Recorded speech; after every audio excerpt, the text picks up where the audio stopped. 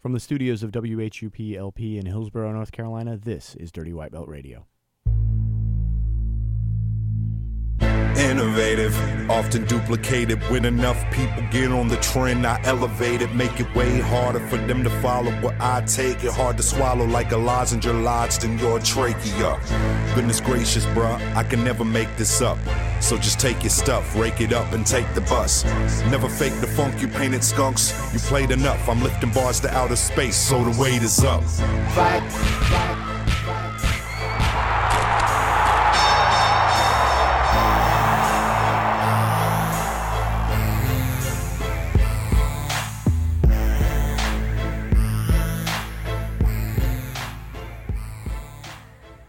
It's the day after what might be the best Toro Cup yet, and frankly, I had a tough time sleeping last night. That might be because Forte Legato coffee was even better than advertised. Or it might be the adrenaline from the action-packed first match between Junny Ocasio and Evan Arredondo, which featured rapid-fire submission attacks culminating in Junny's win by armbar with less than a minute to go. It might also be the stellar display of heel hooks from our visitors, Ethan Crelinsten and Nicky Ryan, or from locals Andrew Bittner and Isaac Renner. It might also be that this was the most finish-filled Toro Cup yet, with 20 matches and 16 of those ending by way of submission. Whatever it was, I want to thank everyone who came out to support Toro Cup and to support the Women's Center of Wake County, which was the charity benefiting from this event. Thanks especially to everyone who bought merchandise or supported the first week of our Patreon campaign. This is our Toro Cup recap show, and it's packed. If you want to support this show, you can always buy shirts, hats, gi patches, and other stuff at dirtywhitebelt.com, or you can pledge support at patreon.com/dirtywhitebelt. Patreon is a way for you to support the show, and regular supporters get bonus content. There are rewards for every level of contribution, so you might get exclusive photos, you might get early access to the next Toro Cup matches, or you might get a sneak peek at the next Toro gi. We're also giving out bonus videos that you can request or shout-outs on the podcast, which you'll hear at the end of today's show. So I want to say special thanks to our first supporters, and there's still time to join them at patreon.com/dirtywhitebelt. You might also get bonus audio content. I want to mention that because Lourdes Cantu and I did about 2 hours of interviews both before and after the matches this week. So there's no possible way we can get to all of that in this hour-long show. So we're probably going to wind up doing 2 Toro Cup shows, and I hope you enjoy that extra stuff. You can see all the results from Toro Cup matches on our Facebook page, which is Cageside Radio, and you can also see those on dirtywhitebelt.com, where we're posting videos as well as 15-second clips of the video finishes. Immediately after the event, Lourdes and I sat down to give our top-level impressions of the best performances, as well as notable aspects of the event that we wanted to highlight. And you can hear that conversation right now. So, Lourdes, I'm going to be honest, I think this was the best Toro Cup so far, and I know that you were preoccupied during some of the matches, but I'm wondering what your thoughts on that are. The matches that I saw, I thought were pretty amazing. People had were doing some really good jiu-jitsu. It was really controlled. I saw some really nice techniques being executed. I think I love doing the interview, so I missed some of the matches. But the ones that I did see, I thought were pretty impressive. So, yeah. So I'll tell you, my favorite match of the day was probably the main event, Greg Walker against Jared Lawton. And we hadn't seen Jared before because he's up in Maine. But just an incredible back-and-forth match. Jared ends up winning by armbar, which is no mean feat to get Greg Walker. But that was a terrific back-and-forth match where both guys did a lot of good things. Greg on top trying to pass for most of the match, Jared sweeping.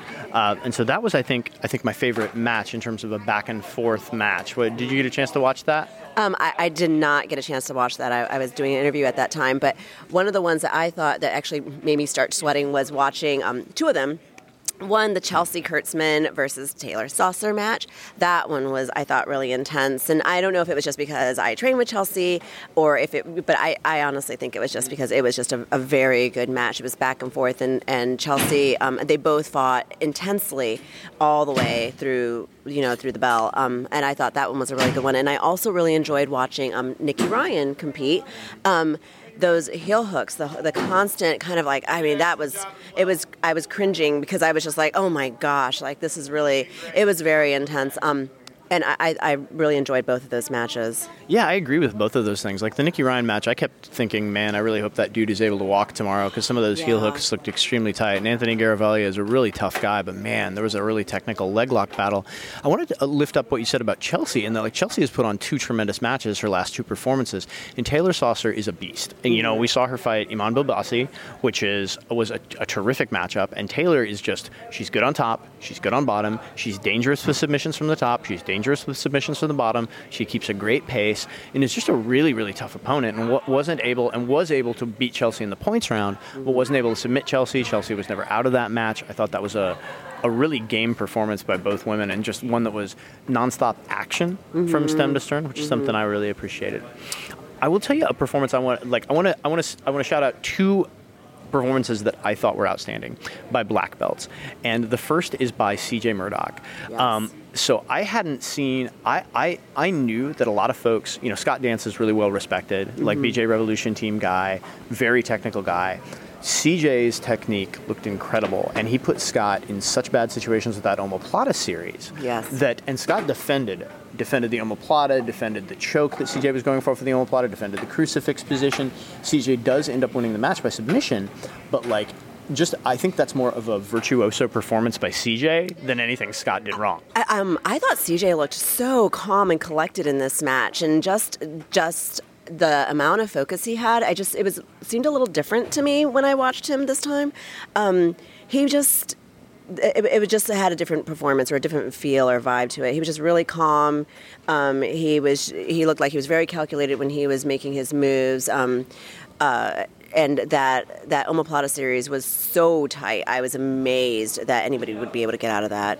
Yeah, and I completely concur with you about CJ looking calm. Like, it really seemed like he was choosing each technique as he moved, and it was both smooth, controlled, and really efficient. The other performance that I wanted to say was outstanding was from Daniel Frank. And Daniel fought Tanyel Abu, who is a physical beast and was very explosive. And I saw that, and Daniel Frank just flowed from position to position, ends up finishing with a bow and arrow choke. Really efficient jiu-jitsu, just beautiful jiu-jitsu that I thought it's one of those things that looks effortless, even though it's probably not effortless. And I was really happy to see Daniel get the win there. Just really, really efficient technical jiu-jitsu. And I would be remiss if I didn't talk about Cody Malte in his performance against Josh Aguero. You know, Josh, a really tough Pedro Sauer guy, and Cody ends up finishing with a Darce choke. Yeah, I thought that was actually, and it happened pretty quickly. I was just impressed with how fluidly Cody was able to move through that series. You know, I know you talked to Junny Ocasio, but his match against Evan Arredondo was a great way to get the show started. Oh my gosh, that was super exciting. It was kind of like the Toro Cup just kind of like took off with a bang when they came out, and their match was really exciting. I thought Evan did a really good job. I mean, Evan was awesome, and Junny was great, and he just kept attacking, and Evan just kept escaping. And there was a couple of times that I thought for sure that Junny was going to finish, because there was a head-arm triangle, and then there was another, like an arm bar kind of towards the end of the first little sequence, and then he ends up finishing, the match with an arm bar at the very end. But every time it looked like Junny was going for a submission, like Evan just kept escaping, and he did a really great job of like continuing to fight, coming up, and just really making Junny have to continue to move and switch up his game. Yeah, I think that's very wise to point out. Like, in that, one of the things that I said to Junny before the match is that Junny is a big anti-stalling guy. He hates stalling, always wants to go for the submission. Evan, also always moving, always attacking, always going for the submission. So I told Junny, I was like, I think this will be a really fun match, in that like neither of these guys is going to try to get to the points round and stall. Both of these guys are going to be coming at, and that's why I think, Junny was like, I felt like I should have finished earlier. And I was like, I think that Evan's physical abilities, as well as his attentiveness to defense, were very impressive, because Junny finishes a lot of guys with the choke, and the chokes that you mentioned that he was threatening. As you mentioned, does end up finishing an armbar. I want to give some credit to Evan for that as well, and that like Evan was down on points. They get to the points round, Junny ends up sweeping and passing, he's up on points, gets to be about a minute left, and his coaches are shouting, hey, you got to go. And having been in that position and seen people in that position, it's very easy to be like, you know what, let's just not get submitted today. And Evan did not do that. Evan continued to the bell. No, he did the whole, like, he die like a samurai kind of attitude. He's just going to go for it. He's not going to lose this on points. And it's like, I'm just going to go for it. I'm going to die trying. And that's exactly the feel that came off of that match. And that's the way that it ended. I felt like it was just, he never quit. He just kept going. And Junny's a tough competitor. I've had the opportunity to go to Unity in New York, and that's where he trains, and he was training the days that I was there, and they have an intense training regimen there, and so I was really interested to see how that training regimen was going to translate into an actual match, and I'm impressed and definitely not disappointed. I think as hot as it was in here today, I think Junny felt really at home, given how they train at Unity. Yes, no, and actually I asked him that in the interview. I was like, what did you think? Is it easier? How hard was it for you to breathe here today? And he was like, actually, it was not so bad because, at Unity, it's stifling hot with the windows closed, and I'm sure it's going to be worse this summer. No, he said it was totally fine, and I'm sure he was just like, this is like so much air, while the rest of us were kind of really sweating it. So any other final impressions of the Toro Cup? We've talked about a lot of the matches, not all of the matches. I want to flag that you can hear Lourdes's post-match interviews throughout the show. You can also see the videos that we took on our Facebook page, which is Cageside Radio, and at dirtywhitebelt.com. But so any other impressions of the Toro Cup today that you want to leave the listeners with? It's just been awesome that I've been able to come to almost every Toro Cup. I think I was at the first one, and I've been to almost every. I think I've been to all of them since then. Maybe I've missed one. And I got to say, each one has gotten better, and it's pretty awesome that it started out as this like little homegrown kind of like at the TJJ, gym in the old gym, and it was kind of small, and a bunch of us coming out and supporting our friends, and then now we have people coming from Maine and New York and from all over the place, and there's a lot of really good jiu-jitsu happening in the Triangle area. There's a lot of good people here, and it's awesome that people outside of the area are now starting to recognize that and starting to want to come and be a part of what's happening here. So I'm really excited. I think I'm loving that Toro Cup is growing, and I'm really loving what it's doing for the community.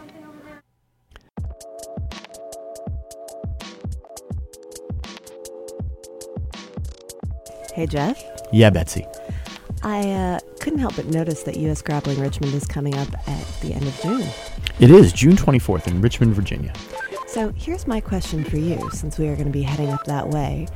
Tell me a little bit about the BJJ scene in Richmond. What can we expect at the tournament? There's a ton of great gyms, starting with Revolution BJJ, Andrew Smith School, where you also have Daniel Frank, Jarrett Church, Andrew Silver, a bunch of terrific black belts. John Bagels Telford, our good friend, just moved up there. Seth Smith School, Upstream BJJ, is a new school on the scene, and Seth's a great instructor, friend of the show, and former guest. You also have Eric Bruto and Liz Susson's school, Richmond BJJ, and so a lot of really quality jiu-jitsu in Richmond. Plus, it's sort of the central meeting point for those of us from North Carolina to meet with folks from the D.C. metro area, and so it should be a terrific turnout of great jiu-jitsu.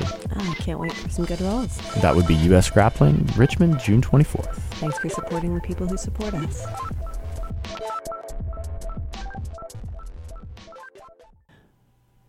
So those are our overall impressions of the event. And it's always interesting to introduce that community aspect of Toro Cup to outstanding practitioners of jiu-jitsu from outside the North Carolina area. You heard us talk about a few of those. Junny Ocasio of Unity, Nicky Ryan from Team Henzo Gracie, Ethan Crelinsten from TriStar Gym, who are outstanding practitioners that came in to compete. A lot of locals were excited to train with those guys and to watch them compete. So I wanted to talk to each of them to get their impressions of the event. We talked with Ethan Crelinsten and Nicky Ryan before their matches and asked them some things about their preparation rituals, about training with John Danaher, about how Ethan gets so many triangles, and a little bit more. So we're going to go to that pre-match interview right now, and you'll hear from them after their matches later in the show. So we're sitting here with Ethan and Nicky before their matches. You guys have a seminar tomorrow at Elevate MMA where we rolled last night. What are your impressions of the Toro Cup so far? Nicky, we'll start with you. It seems like a very well-run event. Pretty much like everything seems to be on time and well-run, and I'm excited to compete. Yeah, it looks like a really well-organized event. I think Nicky and I are going more near the end, so we're just chilling for now, I guess, watching the matches. So you guys are teaching a seminar tomorrow, and I was wondering if you guys, A, if you know the topic yet, and B, if you guys, how do you organize tag team teaching a seminar? Because clearly you guys have similarities to your game, but you also like to do different stuff. So we'll start with you, Ethan. So I guess what the plan is one of us is going to start first with 3 to 4 techniques, or 2 to 3, depending on how many guys there are, I guess, or what the skill level is. And then the other one will go do the same thing, 2 to 4 techniques. And then we'll do some Q&A and then some open mat. As far as what we're going to teach, I think we have ideas, but we're going to, and we're going to go over, it's more of a, I think they're intending it to be a leg lock seminar, but we're definitely going to do more than only leg locks. Have you guys done like a team, the two of you seminar before? And like, do you discuss with each other, like, hey, what do you want to do beforehand? Or how do you situate this? Well, this is actually my first seminar I'm ever teaching, so yeah, I haven't done this at all yet. So, pretty much like what Ethan said, we're going to start out by like asking them like what they want to learn, and then 2 to 4 techniques each person, and then Q&A, and then after that we'll do some live training. So are you excited to teach your first seminar? Are you nervous? How does it compare to competing? Do you get more nervous competing, or are you more nervous about this? I definitely get more nervous competing, but I definitely also do build up some nerves when I find out that I have to teach either a private or like a seminar. So Paul from the Mat Tricks podcast, who you trained with, told me that you changed his triangle game and the way he thinks about triangles, Ethan. And so I'm wondering, what do you think the biggest mistake people make when thinking about or executing triangles is? Or what is the one thing that you think everybody listening to this podcast ought to know about triangles that maybe they don't know that is not standard? Okay, so number one, the biggest misconception about triangles? I'm not really sure. I mean, it's really tough to answer that. I don't know like what everyone's doing wrong. I just get a lot of triangles in competition, but I don't feel like I've mastered them in that sense yet. Well, what do you think people should know like about your setups and like how you're able to set up so many triangles in competition? Well, I guess I'm not going to give away too much. Maybe like a lot of times people just kind of try and pass your guard with lazy posture, and it just makes it easier to control a wrist and shoot up a triangle. And then maybe get off other attacks from that as they posture up, enter the legs, stuff like that. So maybe I guess posture is one of the common mistakes people are making. On a scale of 1 to 10, with 1 being winning by advantage and 10 being winning by heel hook, how cool are Paul from the Mat Tricks podcast's cats? They got to be a solid 25. Yeah. Those cats. If he hears this, it's gonna be really funny. He let me stay at his place in Germany while I was out there training with all of them, and I'm allergic to cats. So it was, it's kind of sucked at first, but we became pretty close. I would play with a lot of their toys with them. I'd basically fuck around with them for a solid 45 minutes after every training session. It was very entertaining. Yeah. So, you guys both compete a lot, and you both have some notable wins. And I'm going to ask each of you in turn, but with Nicky first. I'm wondering, what do you consider your biggest win in competition, or the win that you're proudest of, the thing that's most important to you personally?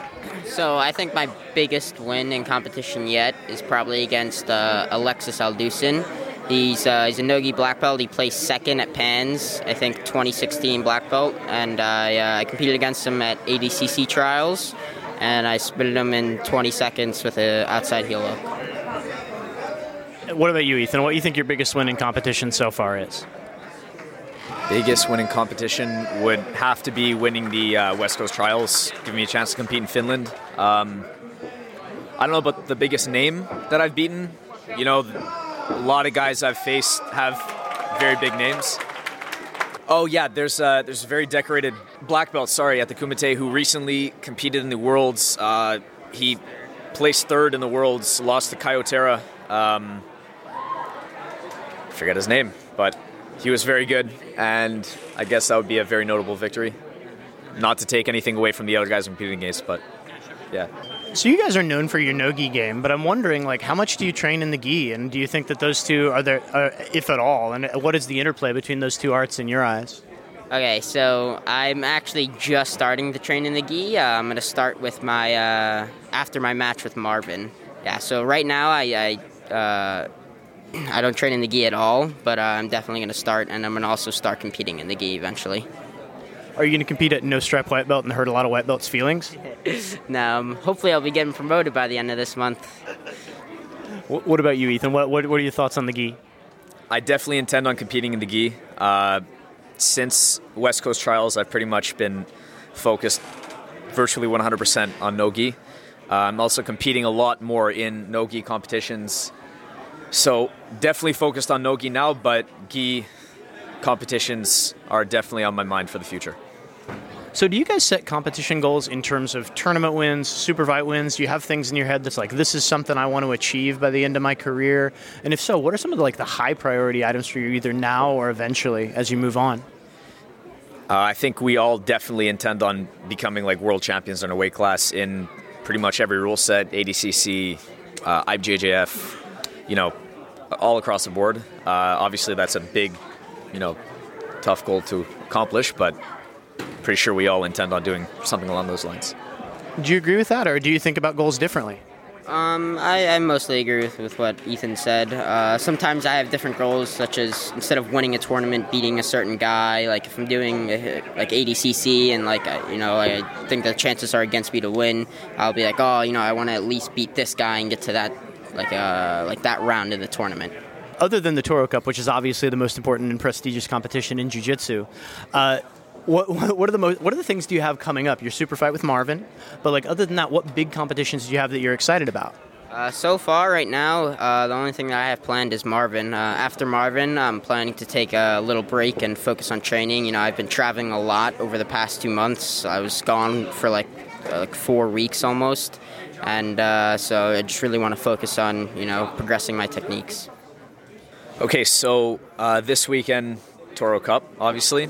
Next weekend is the kind of final rematch, grudge match, rubber match, whatever the hell you want to call it, with me and JM, who armbarred me at the finishers, 145.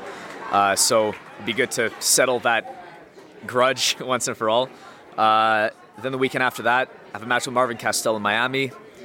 Then I think a couple weekends off. Then I have a match with Nathan Orchard at the Sub-Series Pro in Nova Scotia with Kat Clark. Then we may be doing Gracie Worlds. We may take a little time off. And then, of course, end of September, ADCC Finland. Hope to become much better by then and win. Yeah. What do you guys think the most important thing you've learned from John Danaher is? Well, we would literally suck if it wasn't for John. We would be awful at jiu-jitsu, nowhere near the level he is. So, it's really, we're only good because of John. Yeah, we learn so much from him every single day. So it's beyond helpful to have him teach us, and also to get roles with guys like Gary, Gordon, Eddie, and all the other guys there. Me and Nicky roll so much. He's prepared me so much for these competitions. So many guys in Renzo Gracie and John's class are just they fly under the radar, and they're just so good, such good rounds. It's really, we learn a lot there. Does he really wear the rash guard everywhere? Yeah, I've never seen him in person without a rash guard on. So, yeah, no. So that's true. That's true, right? Yes. So, what do you think people should know about you that they don't know about you? A lot of people don't know that I have a jiu-jitsu game outside of heel hooks. Really, in the gym, I don't hit heel hooks often. I mostly am attacking the back, triangles, arm bars, and things like that. What about you, Ethan? What do people what do you think people ought to know about you that they don't necessarily know? I don't know. I'm allergic to cats. I don't know. I do jiu-jitsu. I don't really obviously I hit a lot of triangles competition, but it's not my only move. I guess. I don't know if people don't know that or think that's my only move. I don't know. I'm pretty versatile, I'd say, in my submission spectrum. Let's talk about your opponents today so we can maybe get some thoughts from you guys after the matches. But before, you're competing against DeAndre. I know you've competed against DeAndre before. What do you know about him? What do you expect from the match today? So, from what I remember from the match at the Finishers 135, I think we started standing, he threw up, he went for a flying guillotine, and it felt dangerous. So I know he kind of has a good guillotine for sure. I sat guard to defend the guillotine. He started passing, and again, I felt like some danger there, some good kind of careful pressure. So I don't expect an easy match. I'm sure he's progressed since we've had that match, and I'm sure I've progressed since we've had that match as well, so it'll be interesting. Nicky, what do you know about your opponent today, and what do you expect from your match? So I've actually competed against my opponent. I had him second round at the East Coast Trials for ADCC. I entered into his legs, and he wound up pummeling into 50-50, and then I wound up hitting a toe hold, and it took around 2 minutes to finish the match. Do you have a similar strategy today, do you think? Today, I'm planning to try and hit something else, like a back take, to show everybody that I don't only know heel hooks. So yeah, I'm planning to get on top, pass, and take his back. On a scale of 1 to 10, you're teaching a seminar at Cody's gym tomorrow. How impressive on a scale of 1 to 10 is Cody's beard? Say 8.5. 8.5? Yeah, I'd go 8.75, I suppose. Well, thank you guys for taking the time to talk to us today. Best of luck in your matches. Maybe we'll catch you after. Yes, thank you for having me. Thank you very much. I want to talk to you guys about Cageside Fight Company for a second. I've been buying from Cageside for more than 6 years, and about 99% of the gear that I use is from Cageside. That's not because other companies don't make good stuff. They do. It's just that Cageside offers the highest quality products at the best value and, no joke, the best customer service I've ever experienced in my life. So whether you're looking for shin pads, whether you're looking for Thai gear, whether you're looking for Brazilian Jiu-Jitsu gis or Vale Tudo shorts, whether you're looking for the coolest t-shirts around, check out Cageside.com or come into their fight shop at 124 Lotta Road right in Durham, North Carolina. You won't be sorry. Another thing I want to mention about Cageside is they do more to support local fighters and local Brazilian Jiu-Jitsu competitors than just about anybody else, and so we've got to support the people that support us. Check out Cageside Fight Company, 124 Lotta Road in Durham, North Carolina, or online at Cageside.com. We'll hear from Ethan and Nicky again later in the show in a post-match interview with Lourdes after Nicky's match with Anthony Garavaglia and Ethan's match with DeAndre Corbet. One of the best purple belts in the world is Junny Ocasio of Unity Jiu-Jitsu in New York City. He came down to Toro Cup to showcase his exciting, action-packed style. We knew his match with Evan Arredondo would be a fast-paced, no-stalling affair, and it really didn't disappoint. Lourdes sat down with Junny right after that match concluded, and here's that interview. I'm speaking with Junny of Unity, and he just finished his Toro Cup match. It was really intense and exciting, and there was a couple of times when I thought for sure that the match was going to end early. Yeah, I felt like I had maybe the head and arm was the tightest one, where I felt them gulp, which is why I exploded for that. I probably should have relaxed a little bit more, and I most definitely would have got the finish. I was trying to push the match and really finish it. Maybe I think 3 of the attempts I did were solid, and if I just would have relaxed, took my time, would have finished it. Wouldn't have to go into overtime, Yeah, I'm not happy with the fact I went into overtime. I was wondering, with the armbar attempt that you did later on in the finish. Yeah, that finish. What did you think? When did you know? Oh, I knew I was gonna get it, because going into that extra match, even if I look tired, I train in really bad conditions, so I'm used to pushing no matter what. So I was confident I would be able to sweep. I was confident I'd be able to stay on top. And once I passed, I was just more concerned with finishing the fight more than winning on points. So that last attempt where he went for the arm lock, which it wasn't really in, so I was able to get out. And he left his arm open, and the minute I grabbed it, he was stuck, and I knew I was going to get it. You just mentioned the conditions that you train in. And, yeah. I know that you train at Unity in New York under Morello, yeah. Correct? And I know I've seen you training there. So tell me what it's like to. I know I've been there, but for people that have not yet been to Unity, what could they expect, or what kind of conditions are you training? It depends what you're going there for. If you're going there for a night class, everything is hard training at Unity. It's all very hard training, but good people. We just want to train hard. We're like-minded. Train hard. Windows closed, no air. Hard conditions. So when we go fight, when it gets sweaty and you get tired, it's not going to be a factor. You're going to be kind of used to it and be like, okay, I got to go, I got to push. It's just it's a great place to go. But if you go to the pro training, you got to be prepared to train and work hard. When you're there, you're training, you're fighting as if you're training for a world championship. Yeah, the intensity level of training there, I thought was it was very intense, and you have a lot of really good people that are training, and everybody's trying to get into those points. One of the things I thought was interesting, you guys play a game there where you go in the middle and it's the first person to score. Yeah, King of the Hill. Yeah. Yes. It's just you gotta be the guy to sweep and not get past, and you get to stay in and fight. If not, then you get it out and the other person goes in. So one of the questions that a friend asked, they want to know how easy it is to breathe in this room compared to the pro training at Unity. Much better. Yeah, I could definitely breathe.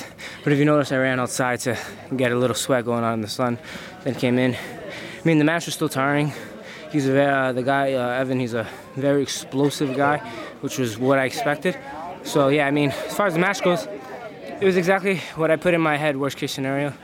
And as far as, like, breathing, yeah, it was much better. Yeah. Yeah, much better. So a more technical question.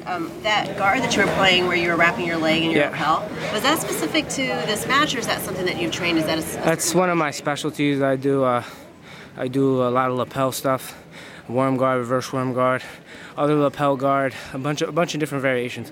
But I didn't feel the need to switch to my other variations. Kind of just worked and it worked again. If it works usually 3 times in a row, it's probably going to work again, you know? He did a good job stuffing it a little bit, but I have many ways to get it, so it was just one of the things that helped me like really put him down, you know? Yeah. Do you mind if I ask you, when did you start competing? 5 months into white belt, so... Like about how old were you? Probably like 22 or 23. Okay. Yeah, I'm 28 now. Okay, So I've been competing since the beginning of my career. Have you been competing at high levels, like when you were white belt, or were you doing local tournaments? White belt. I did more local ones. I was one of those people that are very successful. I always win and always on the podium, which sometimes makes me like not care about second place. But yeah, I've been competing since I was, since I started, and it went from like mid-tier to high level and then to like super high level. Right. And I've been at a pretty high level for the last couple of years. Right. And Unity hasn't been open that long, so where were you competing? I was training at Ronin Athletics under Christian Montez. It's a Brazza affiliated school. It's actually a couple of avenues away from Unity. And I had great instructors there. They were good. They were awesome. But, at a certain time when you get like to a certain level, you need to be surrounded with like, people who can kick your ass, which is where I'm at. Every day is not an easy day. How do you feel about when I was there and I was drilling, I noticed there was these little kids. They looked like they were maybe 7, and they were sitting there drilling like barambolas, and they were doing them. All the little kids, like 98% of them are all like little brown belts, in my eyes, in my opinion. These guys know so many techniques, probably more than I know. Mm-hmm. And they're just amazing. They're going to be going crazy places. How do you feel about about kids drilling in the same space? It's fine. Just don't hit them. Don't fall over on them. Yeah. That's fine. Well, I'm really glad I got a chance to speak with you. Do you have any questions for Dirty White Belt Radio? Oh, no. I just love Dirty White Belt Radio. They're really awesome. Guys helped me out. It was cool. Always good interviews. And this is like my second interview, and you guys got it again, so... Awesome. Well, hopefully we'll get a chance to train with you when we come up again and into New York, and we would love to have you back down to North Carolina. Whoosh. Thank you so much. Thank you so much. If you want to hear more from Junny, we have a full-length interview with him in the archive on iTunes, Stitcher, and SoundCloud. He also makes a cameo appearance in our next post-match interview with Gavin Corbet. So Gavin and Eric Habel, who was Gavin Corbet's opponent at this Toro Cup, both put on great performances at the Mundials in the same division, the Blue Belt Light Featherweight division. But they didn't wind up meeting each other at the Worlds. We thought this match would be exciting, and boy was it. Lourdes sat down with Gavin after the match to break the competition down, but he also talked with Gavin about his relationship with his brother DeAndre Corbet, and you'll want to listen to this interview until the end, I think. Here's Lourdes sitting down with Gavin Corbet. Hi, Gavin. Oh. So why don't you tell me a little bit about your match? We're at Toro Cup 7, and you just had a match. Can you tell me a little bit about what happened and how you felt about it? I felt pretty good. I was just feeling my warming up too in the beginning of the match, trying my techniques, see if they work. And by the end of the match, I felt good and I was ready for the submission. So I took his back and hit him with a bow and arrow.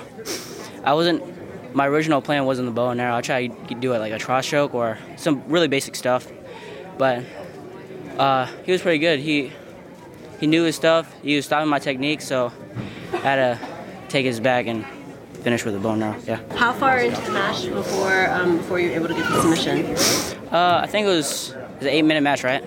So it was at the 2-minute mark. 2 minutes left. I got the submission.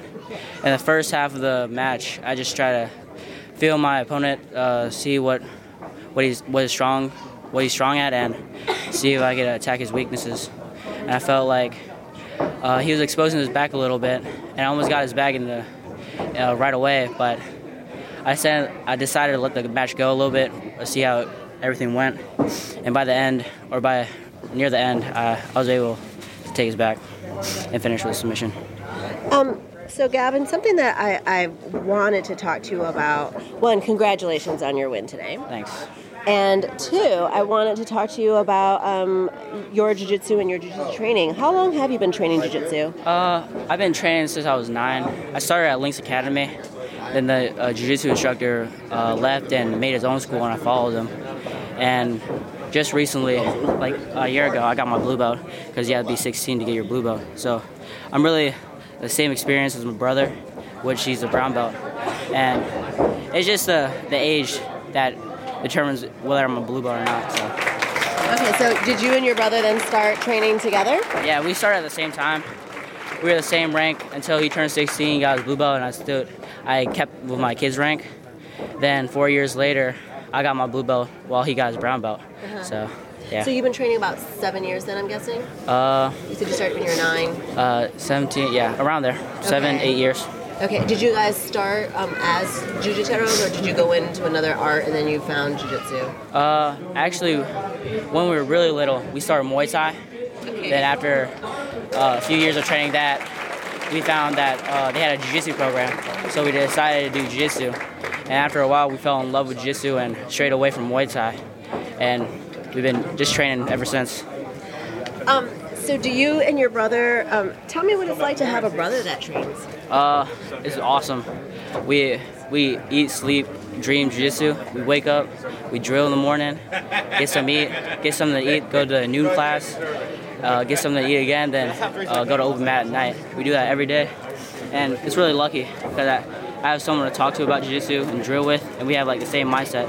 And we'll never like disagree with anything because we're all basically the same.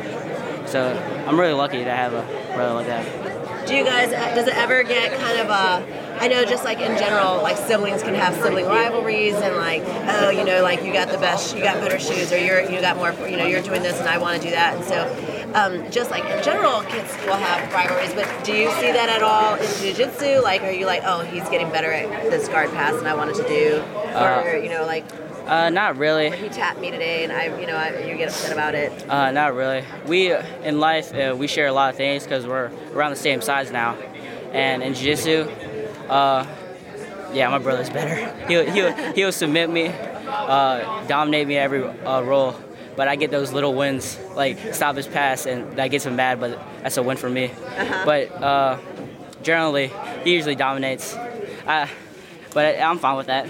It's not really a rivalry. We just help each other out. So, yeah. Do you think that it helps to push you because your brother is older and bigger, and like how do you think it helps you? How do you think it affects your jiu-jitsu? It really helps my jiu-jitsu, I think, because he's 4 years older than me. So, when he's basically done with something, I'm starting it. So he's basically cutting the path, or he's guiding me through what he went through and trying to make me better at what he did before. So, for example, like we wrestled in high school, right? And he wrestled for 4 years, and after he graduated, I just started high school wrestling. So he really paved the path for me, and I really got better for that. So he's like really my guide instead of a rivalry. Yeah. That's pretty awesome. I think it's great when you are able to get along and you guys are able to obviously push each other. You're both strong competitors in our area and across the jiu-jitsu scene. one of my other questions is, what was it like you said you just got your blue belt about a year ago when you were 16, but you've been training since you were 9. How long have you been competing? Actually, I've been competing since I was 9 too. We started jiu-jitsu, and 3 months later we saw a tournament in Northern Virginia, Copa Nova, and we didn't know much about it, so we just gave it a shot. We weren't really looking to win or lose or whatever. We were just trying to have fun. And yeah, ever since then we just started doing competitions. Like at first it was like 3 or 4 times a year. Then as we got older, it became more frequent, like every month. Gavin's a beast. Every month. That was Junny from Unity. We started competing every month. Now we compete like every 2 weeks and stuff like that. So yeah, it doesn't look like we're gonna stop. We're gonna start competing until our body stops us. So whenever that is. So you've been competing since you're about 9. What's it like to be a competitor, like competing so early on? Like, because the jiu-jitsu tournaments can be pretty intense. And like, have you been to like Worlds or any of these big tournaments? Yes, I've been to Worlds and tournaments like that, and it really shows me like jiu-jitsu is pretty big. It's like there's so much stuff that I haven't learned or I haven't seen in jiu-jitsu. It really gets me excited to see what the future holds for me. And yeah, I love competing in big tournaments like that. Win or lose, it's just a great experience. As I mentioned when I was before the interview and I was talking to you and your mom about some of the things I wanted to talk to you guys about, and that I'm talking to young competitors right now and kids that are just starting to compete, and you've been competing for a while, even though you're only 17, you're a veteran at competing at a high level. What words of wisdom would you have, or do you have any for some of the young competitors that are looking up to you and your brother and are just starting out with competing? Just have fun. There's nothing really to stress about when you're little or competing when you're at a young age. It's just about experience, having fun, having a good time with your team, and things like that. You shouldn't really get mad about losing, and you shouldn't. And when you win, you should be gracious, but just have fun. I think competition just having fun, no stress at all. I find that I'm most relaxed in competition. Really? Yes. That's awesome. Do you want to give a shout out to anybody? Just my brother and my teammates at Coastal. Yeah. And my mom. I consider her my teammate. Your moms are a pretty big part of the team. Well, thank you so much for speaking with me today, and congratulations again on your win. Thanks. Moms are indeed the most important teammates. Another match between two people in the same Mundial division at Toro Cup that didn't wind up facing each other at the Worlds but did at the Toro Cup card happened between Nico Ball of Beta Academy and Amber Habel of Triangle Jiu-Jitsu. We talked about Amber's match on the show last week. Amber wound up winning this match in Toro Cup in impressive fashion with a bow and arrow choke, and I spoke with her afterward. Here's Amber Habel. So Amber, how does it feel to get your first Toro Cup win? It feels amazing. It just, 3 times the charm. So you finished with a very slick bow and arrow choke and a really, really tough match against a game opponent, Nico Ball. What were you thinking when the choke finished and she tapped? What was the first thing that went through your mind? Oh my God, I just finished a bow and arrow at a competition with lots of people watching me. It was really great. I mean, it's my favorite choke. So you just competed at the Worlds, which is the biggest event with lots of people watching. And now you come in a different environment, not a tournament format, but a super fight format, again with a lot of people watching. Does the amount of people watching make a difference to you, or once you slap hands, do the nerves go away? No, people watching doesn't really bother me. Jiu-jitsu is fun. It's just a lot of fun for me. And so Worlds was a lot of anxiety. I mean, it was a lot of fun out there also. But there was a lot of anxiety building up just for it being my first tournament at Worlds. And then this immediately a week after that, it was just fun. It came out here to have fun, have a good time, see all my friends, eat Beverly's delicious cookies, and it was great. It's a poorly kept secret that everybody just comes to eat Beverly's baked goods. So did you scout Nico at all? Did you watch her matches or anything like that? Or did you just say, I'm going to go out and do my game and do my jiu-jitsu and see what happens? Heading into Worlds, I didn't really scout anybody, just because of hearing Jason Colbreth talk about one match. It's only one match at a time. Can't worry about the second match before you finish the first match. But I tried to find some of Nico's stuff. Like, I tried to watch her match at Worlds. I think she went the same time I did or shortly after, so I didn't get to. I wanted to go back into the archives and find her match, but I never did. But she was a lot of fun, and it was great to meet her. It was great to meet her out there at Worlds, and I really appreciate having the match against her. So I don't know if you set goals like this or if you think in these terms, but do you think this is your biggest win so far? And if it's not, what is? Ooh, that's a good question. Probably my favorite win, just because this is my third time doing Toro Cup, and I really wanted to win all 3 times. And they were all really hard matches against some great competitors. But just finally getting that victory, it means a lot. What's the best part about Toro Cup?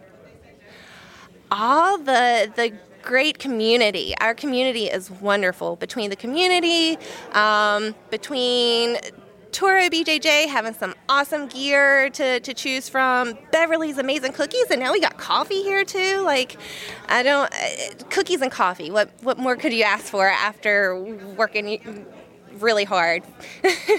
Well said. Is there anything that you don't feel like people know about you or your jiu-jitsu that people should know about you and your jiu-jitsu? I don't know. I feel like it's not as much of a big secret that Eric and I travel so far to get such high-quality class training with such great teammates and everything. Just being able to compete at Worlds this last weekend was a huge goal for Eric and I. Like, that was the whole reason why we started training at TJJ to begin with. Wanting to compete at that level and be able to compete at that level, having affiliation, affiliated with competing at IBJJF was what we wanted, was our goal from the beginning of training at TJJ. So I feel like our number one goal has been met now, and so now it's time to make new goals and figure out what the next step is and where we want to go from here. So you got your first Worlds under your belt, you got your first Toro Cup win under your belt. You're going to go back to Toro Cup next time, and you're going to go back to the Worlds next year? Do you plan on that? I really want to go back to Worlds as much as possible, as much as I can feasibly be able to make it. And I will come back to Toro Cup as often as they invite us back. I enjoy competing. I want to compete. U.S. Grappling is our favorite tournament organization for a lot of reasons. Run by grapplers for grapplers, U.S. Grappling consistently provides the best tournament experience for competitors. Whether it's a points tournament or submission only, and U.S. Grappling runs true no time limit submission only events, it's the best place to compete and to watch your friends compete. Check out upcoming events and register online at usgrappling.com.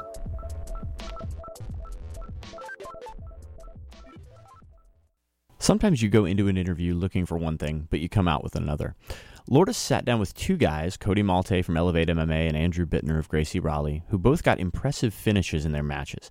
And she was expecting a post-match recap, but the conversation expanded far beyond that into a discussion of how different styles of learning impact the way you absorb jiu-jitsu, about how jiu-jitsu in North Carolina and beyond is growing, and about how we can grow it further. That's why this conversation is our featured interview. Our featured interview today is brought to you by Toro Brazilian Jiu-Jitsu Company. Toro BJJ produces the highest quality gis, rash guards, and grappling supplies for every Brazilian Jiu-Jitsu practitioner. You can check them out online at torobjj.com. Our thanks to Toro Brazilian Jiu-Jitsu for making our featured interview possible. So let's get to it. This is Lourdes with Dirty White Belt Radio, and I'm speaking with Cody Malte from Elevate MMA Academy. Andrew Bittner from Gracie Raleigh. Hi guys, we're at Toro Cup 7, and you guys both just had matches, so tell me a little bit about your match, what you thought about it, if anything surprised you. So I got Josh Aguayu from Pedro Sauer's team, and kind of what I expected. He fights 135, and I've fought at 135 before for MMA, but I'm a little bit bigger for that weight class, so I knew I was going to have at least a little bit of a size advantage, and right when we tied up, I kind of felt a little bit stronger, and typically that's a good formula for me. So I got to do a lot of the stuff I'd been working on and a lot of things that I've been playing with in the academy, and ended up catching a Darce somewhere around 3 minutes in to finish the match. So it was a really good one. How about your match, Andrew? I was able to win by heel hook against awesome dude Brian Nielsen in a little under 4 minutes, maybe. So I mean, he's pretty good wrestler, super heavy hips. So I was pretty much expecting to get taken down at some point, and I did multiple times. But the one hard thing that I expected to do was I was hoping to hit some sweeps off of that, but his hips are just so good. So I had to settle into my guard game, and I mean, he didn't make a mistake. It was hard. I was trying to draw him in, trying to elevate his hips and look for a sweep.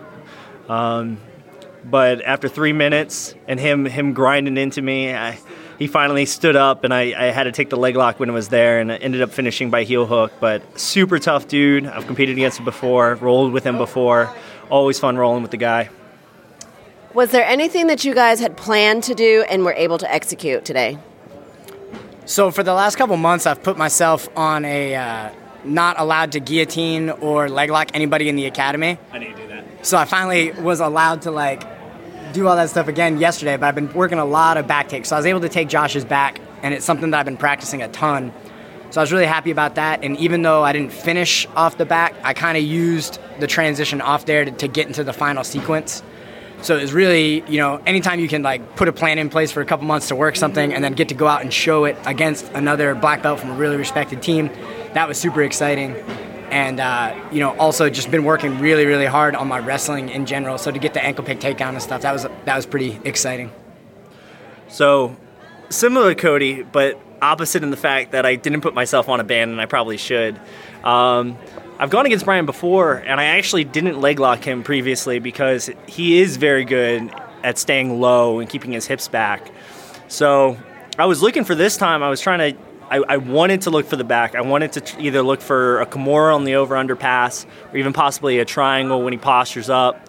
But I wasn't able to do that, and after 3 minutes in, I had to switch back to my A game. But I'm probably going to be putting myself on a no leg lock at some point. I've been working back takes a lot in the gym. It's just it's hard to put it on the mat. A lot of tough guys don't like being on their back either, so that makes it difficult. Do you guys have a pregame routine that you go through, before you compete? How do you handle the pre-tournament or pre-competition jitters? So for me, there's a lot of stuff I do mentally, week of, day of, everything else to get locked into the right state. Today was a little bit different. The facility itself was so hot that there wasn't any really need to warm up. My muscles felt good, so I probably did 10% of what I normally do physically to warm up. But I felt really good and really confident, so I was able to kind of condense my routine down and still get pretty much the same result of my body being ready. I really don't like warming up before. I'll do a little stretching, but I feel like the more I warm up, the more I think about the match. So I like just doing my thing, either just talking to people, hanging out, and then when it's my time to go, I just step up. Today was a little different, obviously, with the heat, and I was sitting watching some of the matches, slowly giving myself anxiety. Always yawn, and there's lots of yawning, yes, and sweating. Does the yawning help? You doing? No, it's just anxiety yawning. Okay, it's just something I do when I start getting nervous. I just start yawning. So, but no, it was fun. I stepped up, did my thing, pumped myself up. But yeah, I don't really like doing too much before because I get in my own head too much. So now, if you guys don't mind, I'm going to ask you guys to talk to each other and talk to our listeners about each other's matches, because I'm assuming you saw Cody's match, and Cody, you watched Andrew's match. So to start the conversation off, I'm going to ask you, Andrew, how influential was Cody's beard in his match? How much did that help him? It definitely brought an intimidation factor, I'm sure. When you got some guy with a beard and you tie up with him and you feel that strength, it's definitely one thing when you see it, and then it's backed up too. But yeah, his game, impressed with him. Know he's been working on his back takes, so it's cool seeing him get out there and implement it. And it's definitely motivating me to try to switch up my game and be more inventive, trying to find the right environment to let that happen. Yeah, I'm trying to be as good of a fighter as I am a beard grower, which is high standards for sure. So do you have, what did you think when you were watching Andrew's match? Well, I love watching Andrew in general anytime because I talk to Andrew a lot and I respect him a lot in terms of how he prepares. He's got a brain that works almost opposite of mine. So he watches so much film and breaks down so much tape, and he understands his own game in such a detailed way that I love to watch him go out and implement it. So for me, you know, I like to warm up harder because I like to go out and be aggressive and be physical. And Andrew doesn't really warm up at all, and he's trying to just do the correct things technically. And over time, he just keeps, you know, getting better and better. So it's, you know, really been fun, and, you know, I always am excited anytime I'm at a tournament with him to watch him because I know he's putting in the work in the off time, and I'm excited to see what he's developing, and then I get to pick his brain and hopefully steal some of his moves. So a lot of the stuff that I've been working on leg lock wise and how I play my leg entanglements is because Andrew, you know, told it to me and taught it to me. So I use a lot of what he teaches. Do you guys get a chance to train often together then? We get in once a month. Yeah, you know, it's once a month, but there's always a lot of idea exchange. You know what I mean? Yeah. And so he's over at GR, and he has such great coaches there and such great training partners, and he's competing all the time. And then I have my guys, and my guys have been able to learn from Andrew and practice what he's teaching. And like the other night, we were talking about just basic ashigarami, and one of my white belts was like, "Oh, but coach, what about this?" And I was like, "What do you mean?" He's like, "The thing Andrew showed." And then he showed me. I was like, "Oh, I forgot that. Yeah, that's the right way to handle that." So it's really nice that even those like small doses, it's really a big part of the development of our academy overall because we're trading a lot of ideas in that time, and then we go workshop it for 30 days and then come back and like, "Oh, is this thing that you said still true?" Or I watched that match you did. Why wasn't this thing working? Or then we talk about, you know, like guys who were on the card today, like Nicky and Ethan, and we say, "Hey, what are you seeing from them?" Like, okay, they were doing, you know, a lot of outside ashi heel hooks. Then all of a sudden it was inside heel hooks. And now they're not even playing the legs. So like why are the legs not working for them the same way? And what are they doing to evolve with that? And trying to, you know, ride the wave of what's being really successful and trade that back and forth and then go back and get to work on it.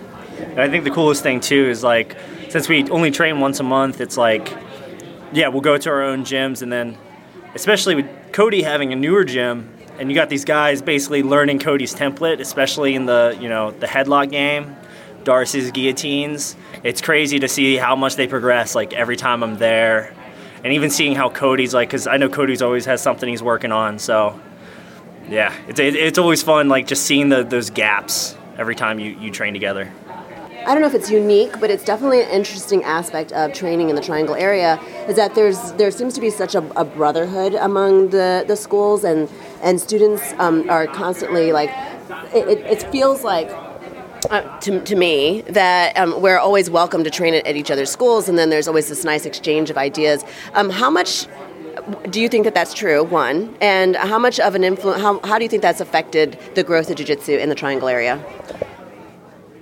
I mean, there's no question it's helped the Triangle grow in terms of just in general, like the depth of skill between all our gyms. I mean, we have gyms that are pretty well spread out, and I mean, there's very, you know, little if any competition between schools. Everyone gets, you know, comes even to events like this is just a great example of how we just always come together and just love putting on the show. We all just love jiu-jitsu in the Triangle, and we're all just crazy nerds about it. So it's always fun being able to go to your buddy's gym, train a little bit. You're always welcome anywhere as long as, you know, you're a good person and you're down to exchange ideas and have a good time.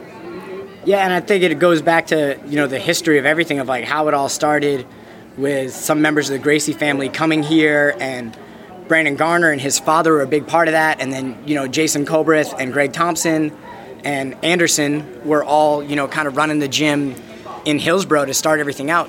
And everybody came from that same route. So even though I'm a Drysdale school now and I moved away due to the military, I started under Billy and Jason. So we always have an open door policy back and forth.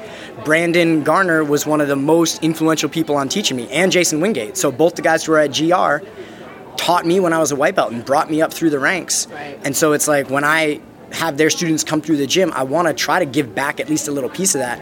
And then the even better thing is I feel like that feeling in the Triangle, you know, we have you and Chelsea down at Great Grappling now, and we have Bagels up at Revolution, and I think that footprint of that community is growing. And you saw at the Worlds when Gavin was disqualified, the entire community said, no, that's one of our guys. You can't do that to him. Right.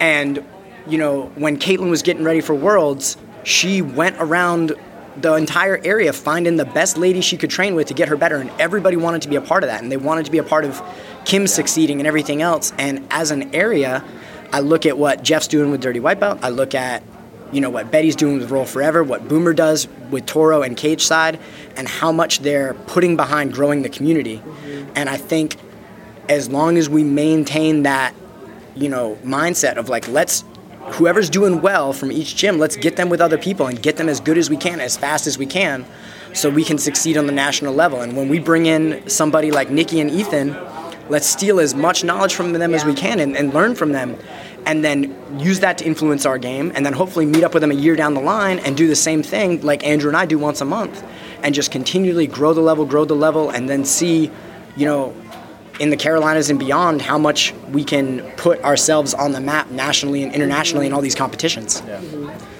I think it's about just bringing everybody up with you. For me, like, I love the sport. I love studying the sport.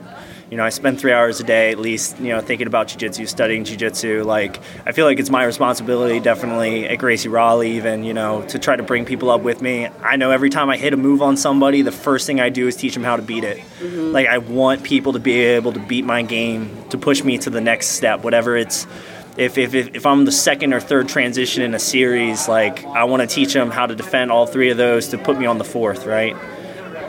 And I think, our long-term development, I look at what Jeremy does down at Great Grappling and how he's been able to take CJ and Josh and Caitlin in and give them opportunities to be professional athletes, and that's what we need to create more of. Mm-hmm. And there's so many, from the beginning when there was 2 black belts in the state of North Carolina when I started training, to now there's over 20 black belts just in the triangle, mm-hmm. which is crazy.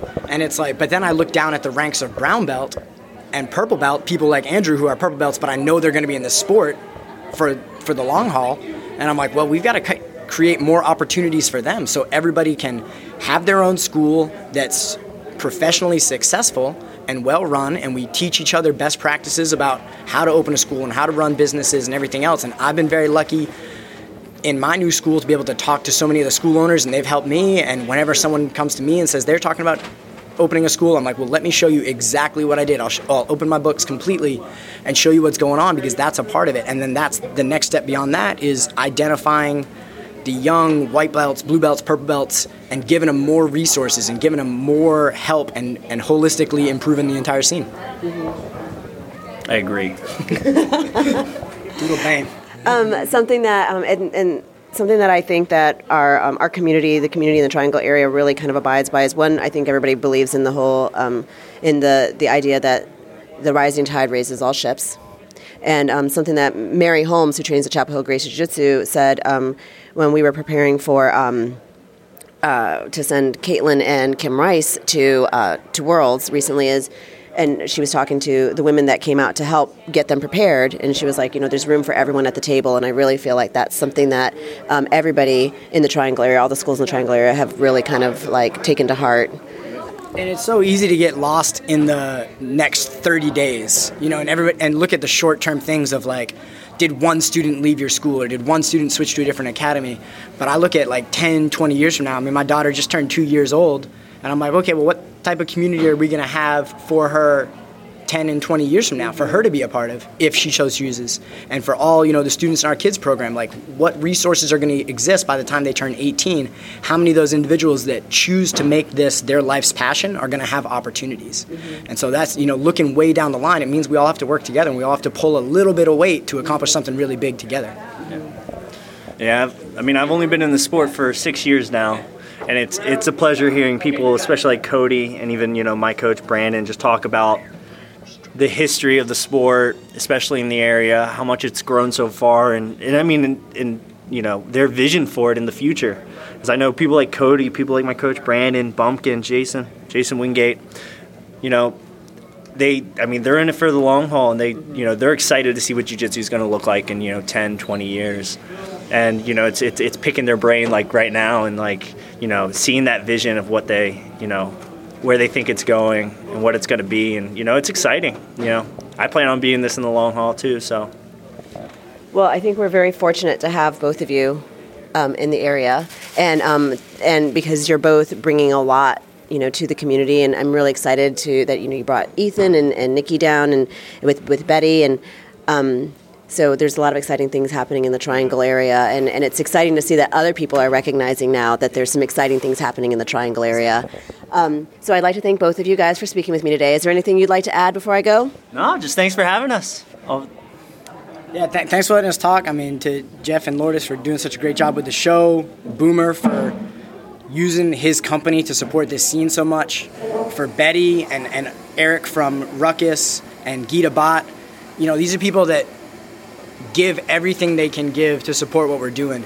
And it's all part of creating this holistic ecosystem that can raise up what we're doing. And it takes, everybody's got a role to play. So we just all need to find that role and pitch in to do what we can to bring everybody to that level.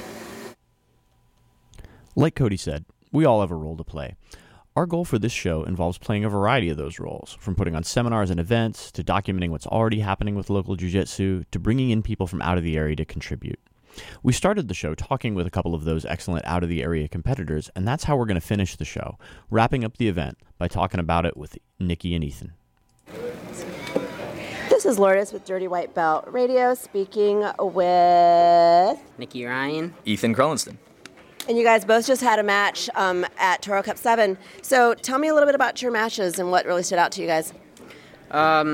So I was actually very surprised. My opponent was, he was entering my legs, trying to leg lock me. And, my game plan for this event was to come in and not do leg locks. I wanted to, try and pass and take us back. He just kept entering my legs. So in the last 2 minutes, I started attacking his legs, and I was able to get a heel hook from 50-50. So my opponent was, I faced him once before at the 135 finishers.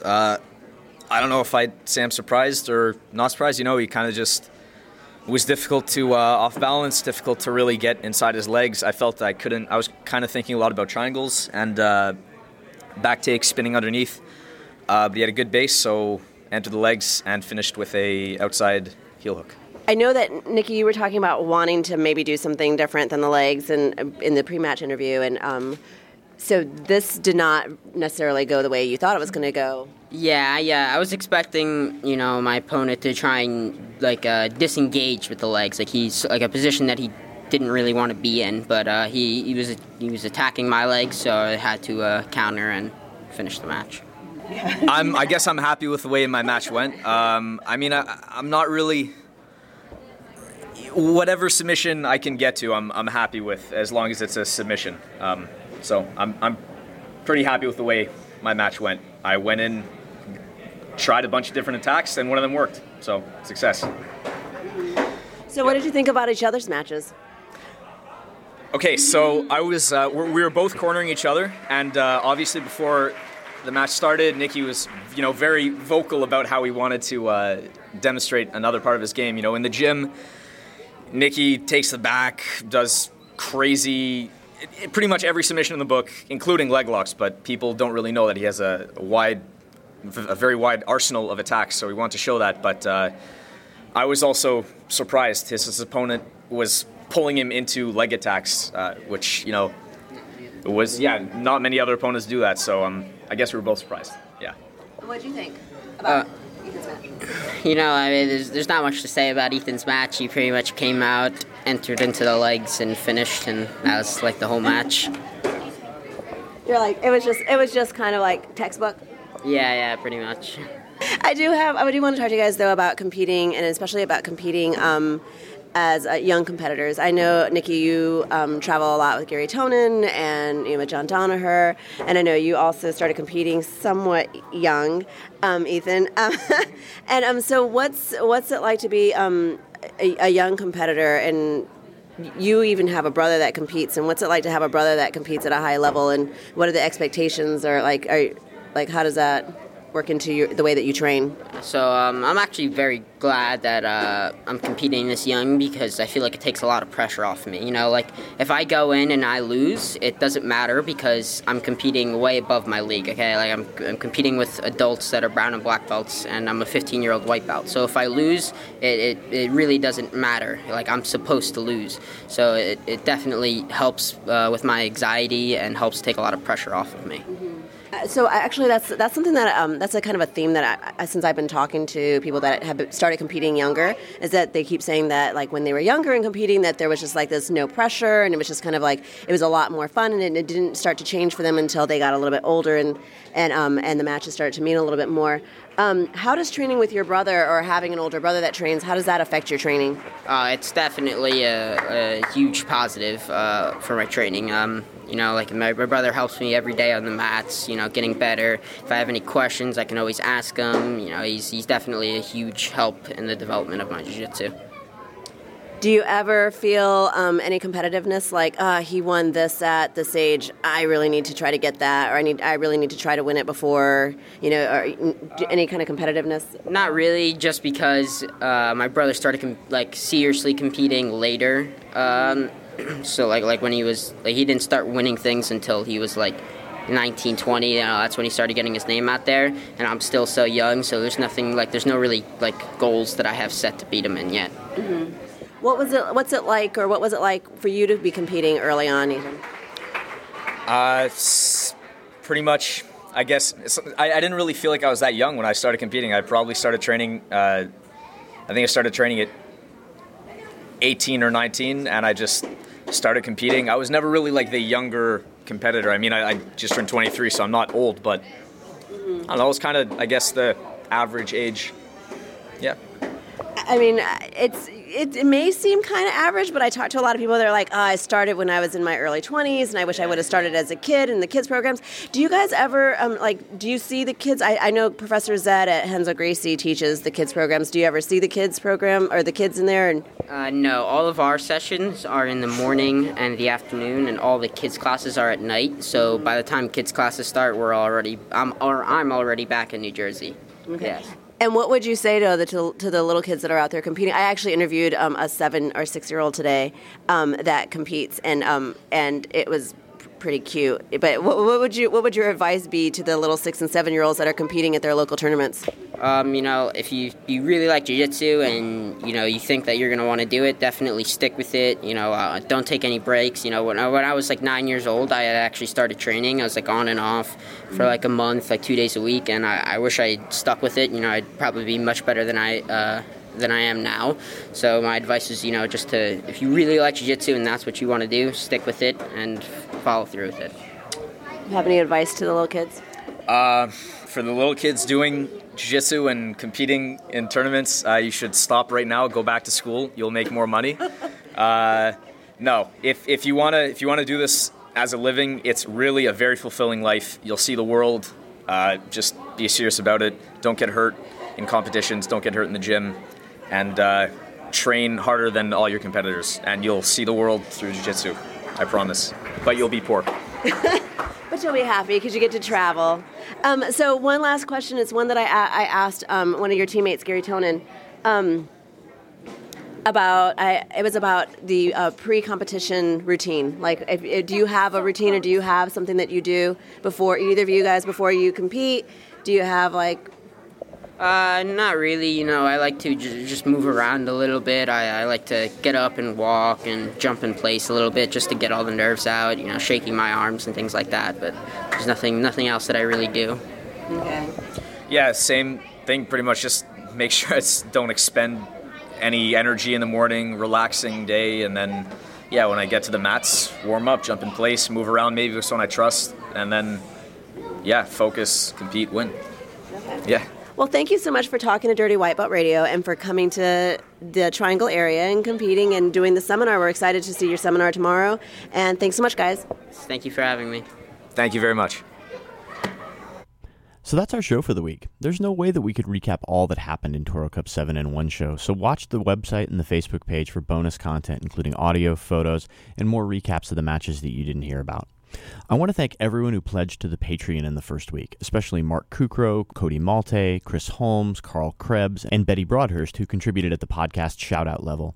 If you want to join them, you can at patreon.com/dirtywhitebelt. The show's music is by Toon, The Real Law, and DJ Mini Love. Lotus Cantu and Betsy O'Donovan share the hosting duties. My name is Jeff Shaw, and we will see you next week.